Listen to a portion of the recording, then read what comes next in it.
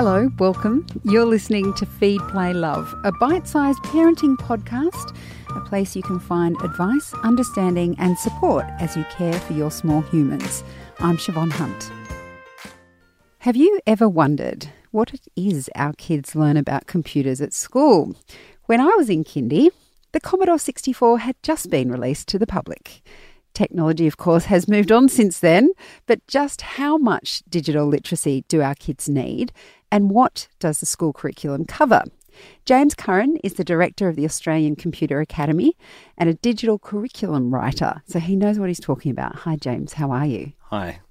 When this current digital curriculum that we're talking about today, I want to ask you, when was it implemented? But maybe I should ask, when was it written?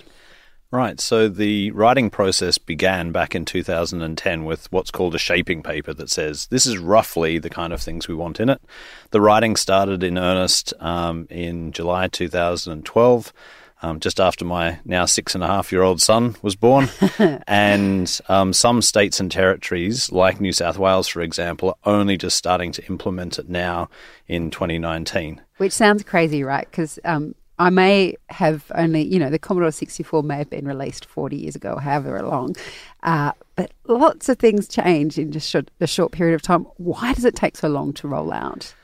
Well, I think change in schools generally is something that takes a long time. So you're talking 180,000 teachers around Australia, many of which never did computing at school themselves. If they were lucky, they got to play with the Commodore 64. I think that's an excellent place to start.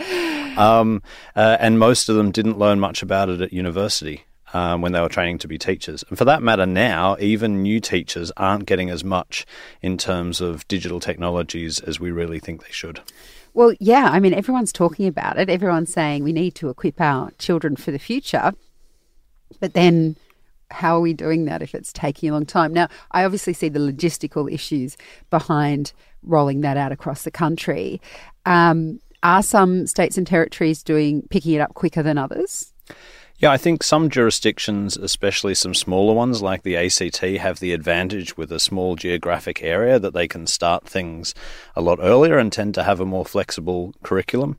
Places like New South Wales, we're renowned, in fact, nationally for having the most tied down curriculum documents in the whole country, right through to our fairly gladiatorial HSC type systems. So it really does take a while to first of all translate it into each particular state and territory, and we call it a national curriculum, but unfortunately some of our states and territories have diverged a bit from what was the original national goal. But then it really comes down to resourcing. We actually give teachers very little time for their own learning, and I don't think that's a problem specifically about digital technologies, but if you want to ask a teacher to teach something that they've never done before in their lives, like write a computer program, for example, and teach kids how to code and analyze data and things that are in this new curriculum, then we need to resource it, and we need to spend time training teachers, and we need to give them enough time to learn it themselves so that when they're doing it with kids,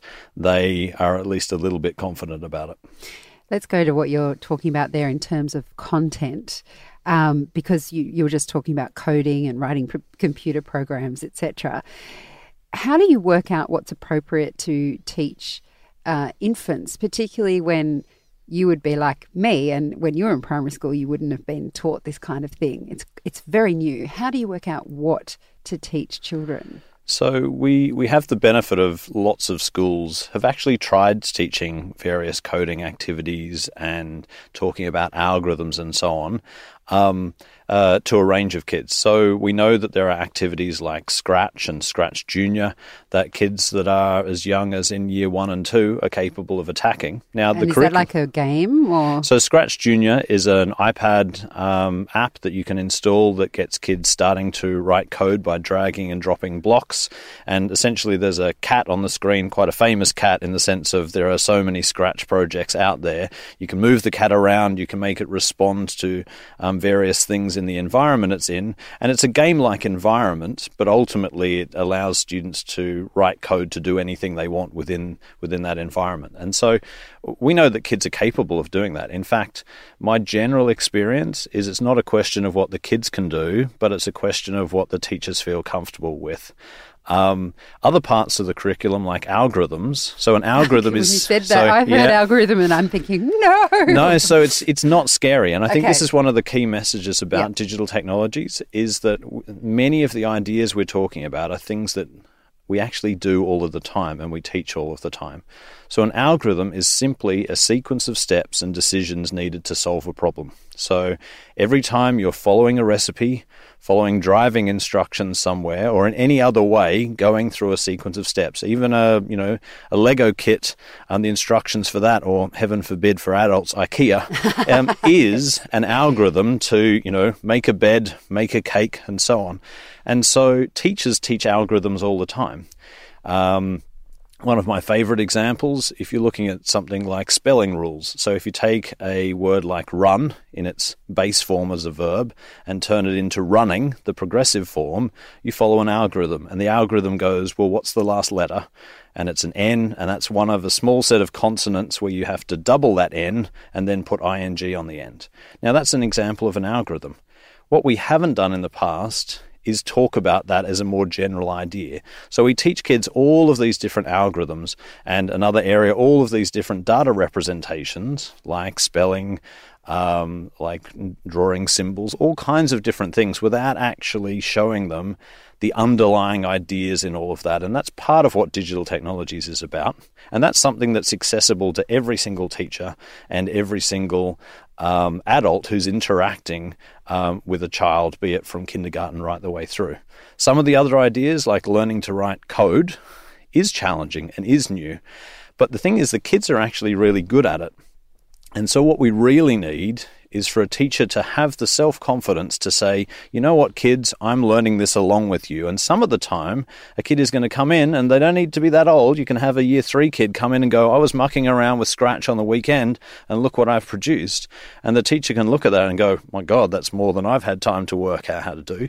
But if a teacher can change their mindset so they're on essentially the same side of the desk saying, we're all learning this together, then not only is that teacher giving those children an opportunity to learn about digital technologies and explore, but is actually modeling positive learning behavior as a teacher. And that's something you rarely get to do in the classroom, because most of the time as a teacher, you expect to be on top of the curriculum and on top of all of the skills and knowledge that you're trying to impart to the kids. You're not going to get spelling wrong. No, you're not going to get spelling wrong. And the kind of maths you do is going to be the level that you're comfortable teaching in the classroom. Digital technologies does upend that a bit, and I can see how that would be professionally a little bit scary for teachers, but it's a massive opportunity to completely change the dynamic in one particular subject. So, you can tell I'm pretty excited about this. It's not just the content that gets me excited, it's even the ways that we can actually teach this differently in the classroom. Yeah, no, it sounds exciting. And even from a parent's perspective, because there's no way I know anything about coding. So just allowing them to show you what they learn and learning with them. Right. Absolutely. I think the fear is thinking, do I actually have to know that? Because then I'll be in trouble. Yeah. And when we were launching our cybersecurity challenges, which hopefully we'll get to in a minute, one of the chief information security officers said the typical thing in a home environment with technology is ask the 15-year-old. And so, that learning is already happening in that kind of way at home, but our structured approach in school isn't quite always ready, and teachers aren't always ready to let go and say, yeah, we'll just see how our kids go with it. The other part of it is we do need to give teachers that extra backup that says, look, if you and the kids can't nut it out in the classroom, here's who you can call, here's who you can send an email to, which will, by the time you come back to class the next day, say, hey kids, I knew we couldn't solve that thing yesterday, but I've talked to some experts and here's the answer. So we definitely need to be supporting teachers a lot more. Absolutely. Now, we will get to the cybersecurity in a minute, but when we talk about teaching our young children these computer skills, we have this nebulous idea about jobs of the future. We don't know what they'll be, et cetera, et cetera. Is that the aim of this curriculum, is getting them prepared for an unknown future, or have we got more solid outcomes now of course, the technology is always going to be one step ahead of us. But when you were writing the curriculum, did you have a solid goal, or was it that looking at the future and just trying to prepare them? Oh, look, I think it's all of those things you've mentioned. So I think any curriculum that doesn't have some element of preparing kids with skills and knowledge they need for future job opportunities is missing something important. By the same token, you can't stare into that crystal ball and know what those jobs are.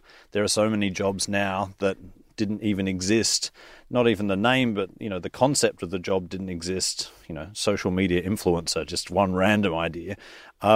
So preparing students for specific jobs, I think, is a mistake. The thing with digital technologies is, first of all, technology has already remade nearly every aspect of our lives. You only need to talk to a taxi driver to know that industries that we thought a few years ago couldn't be completely disrupted have been substantially and irreparably changed. And so what we need is for kids to have more general skills. And a lot of what you're learning in digital technologies is how information is processed and manipulated so that in the future you are in command of that process. And right at the moment, too often we've got kids who are passive users of their devices, and I think we get very easily confused by the fact that if our kids are on their mobile phones all of the time or are comfortable using an iPad, that they must know it all. And this idea of a digital native, I think, is a compelling one, but is actually a bit far from the truth, because even if we look at, so there are two different sets of skills. There's digital literacy on the one hand, which is your kind of fundamental ICT skills, and then beyond that, you've got digital technologies, which is how do you, rather than just be a consumer of the technology, actually start to become a creator of that technology. And the analogy that I like to use that helps with that is that there's a difference between English and numeracy. Numeracy is like our digital literacy skills, but then mathematics has far more in it than just numeracy. You've got algebra and calculus and all kinds of higher level skills that build on top of numeracy. In the same way with digital technologies, we've got the digital literacy skills first. If you can't type, if you don't know how to use your standard productivity packages and so on, you don't know how to send an email, then you don't have that basis. But then on top of that, how do you solve problems using digital technologies in a more sophisticated way? Write code to solve a problem, analyze data in a spreadsheet in a more sophisticated way, visualize information in a way that brings to light new information. All of those higher order skills sit on top of that digital literacy. And I think we've assumed too much that kids have those digital literacy skills. I would wager that the majority of kids now are no better at using a word processor than they were in the 1990s and potentially even when, the Commodore 64 came out. So some of those skills haven't changed. Now, we have introduced other skills. Kids are developing skills in using and managing social media, not always necessarily to the level we'd like, but they are genuine skills that in many cases educators don't recognize as a particular skill set, and we should. But at the same time, the fundamentals of how you use these digital systems most effectively so that you're doing whatever job you want to do more effectively and more efficiently and hopefully more enjoyably is building on top of those skills. And that doesn't matter whether you're planning to become a software engineer or whether you're planning to be a scientist or an engineer or any other area where you deal with information all of the time. And that's practically every job. We'll be back with James Curran on Feed, Play, Love right after this. Hi, I'm Siobhan Hunt. When you become a parent, you enter an exclusive club. Come on, we've all been there. We've all pushed our children's poo down the drain of the shower or bath. One that only other parents and carers can truly understand. The Parent Panel is a weekly podcast that invites adults to ponder the big questions of looking after small children, with more than a bit of humour mixed in. Join us for The Parent Panel, wherever you get your podcasts. Running a home takes a lot of energy. So at Energy Australia, we've created the Total Energy Plan. An energy plan that, yes, ticks the boxes. Get a discount off your total energy bill, guaranteed. No lock-in contracts and fixed rates for 12 months. Find out how you can save with our total energy plan. Energy Australia. Light the way. Conditions apply. To view basic plan information documents, visit energyaustralia.com.au. There's an element of this that I'm sure we'll talk about now in terms of cybersecurity. But for me, when you talk about digital literacy, the part that I want my children to learn even more in some ways than that is the social aspect of technology. So I know that there's a cybersecurity program for high schools. Are we looking at anything like that for our infant and primary school kids? So absolutely. So in terms of the curriculum itself, one of the key, let's say, lines of skills that are developed right from kindergarten through to year 10 is about communication and collaboration.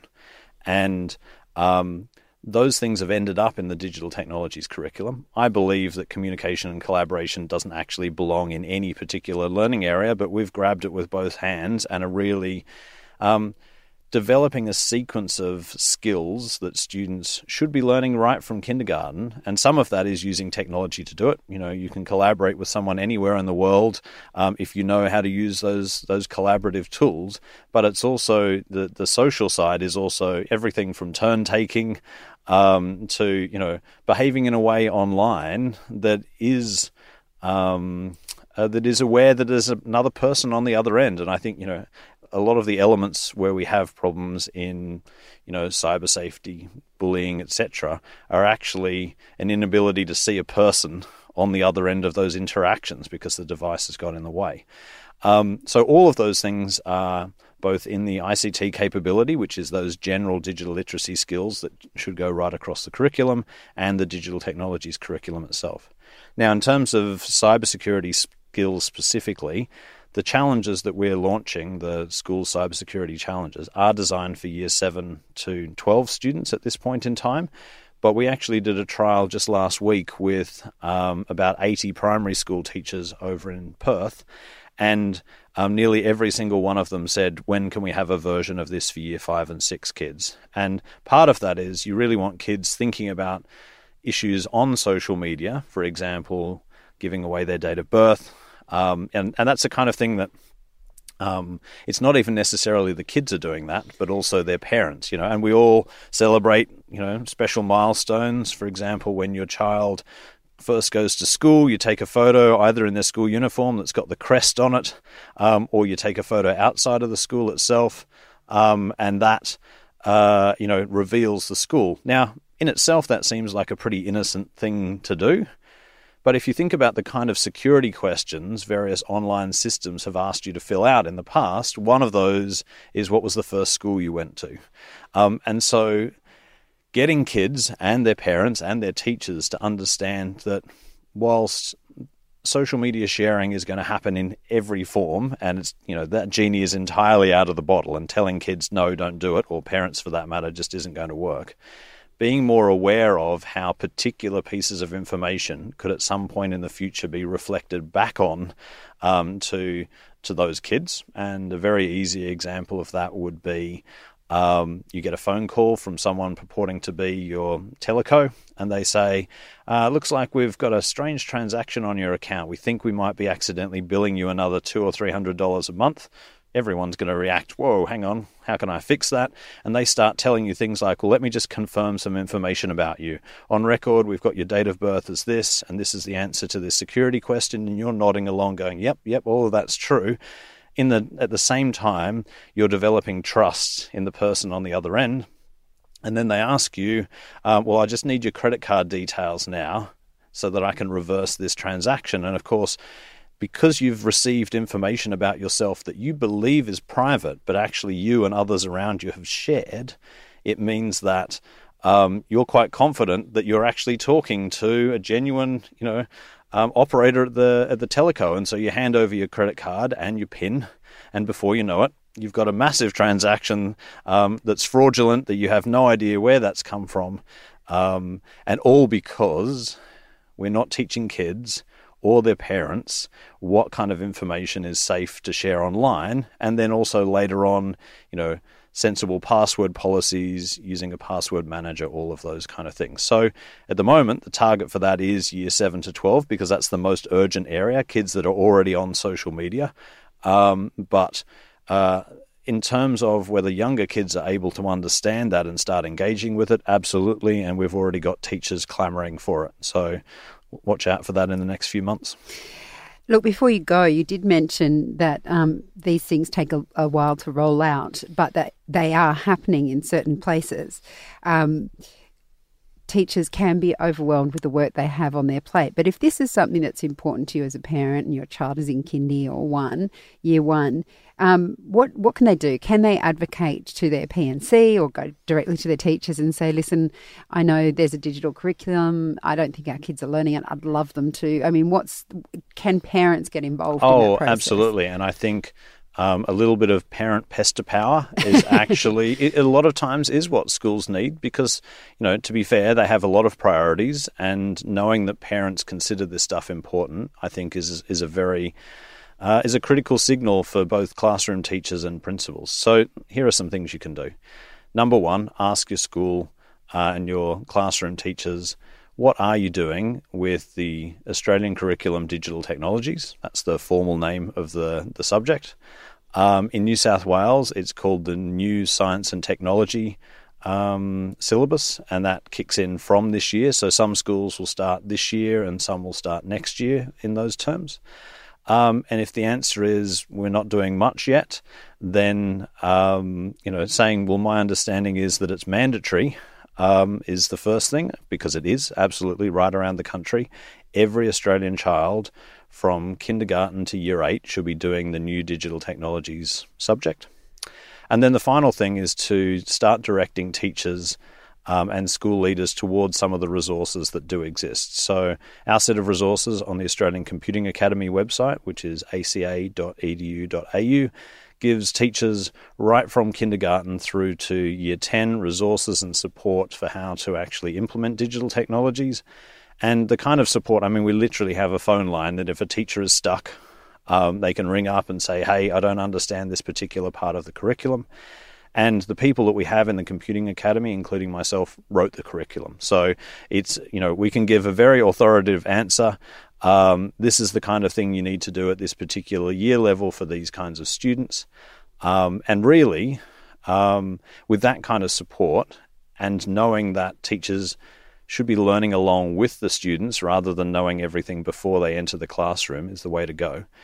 I think the other part is that almost every school in the country, definitely in metro areas, will have some parent that actually has something to do with the IT industry or more broadly the technology, science, engineering industries as well. And so this is an area where having a parent who's got that extra skill will really be welcomed in the classroom.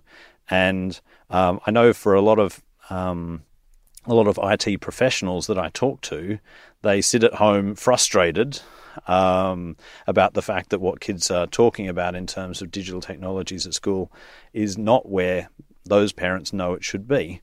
I would say go into school, offer your services, say, I know there are some resources out there on places like the ACA website. I'm happy to help you deliver some of that material. And I think classroom teachers would be very thankful of that. Come in. Yeah, come in, exactly. Okay, Jake, well, it sounds very exciting. Thank you so much for coming in. Yeah, thanks very much for your time. That's James Curran. He's the director of the Australian Computing Academy and Australian Digital Curriculum writer. Children and television. How do we know when they're watching quality content? And how do we make sure that's all they're watching? Just because something's on TV doesn't necessarily mean it's good quality either. So underlying, kids' TV programs and the development of them, it might be the toy company that's actually developed that particular animation or series. That's Dr. Joanne Orlando, an expert in children and the digital world. She'll be explaining what good quality television looks like and what to do once your child migrates online to places like YouTube. For that conversation, join us for the next episode of Feed, Play, Love. This podcast is produced by Elise Cooper. I'm Siobhan Hunt. See you next time.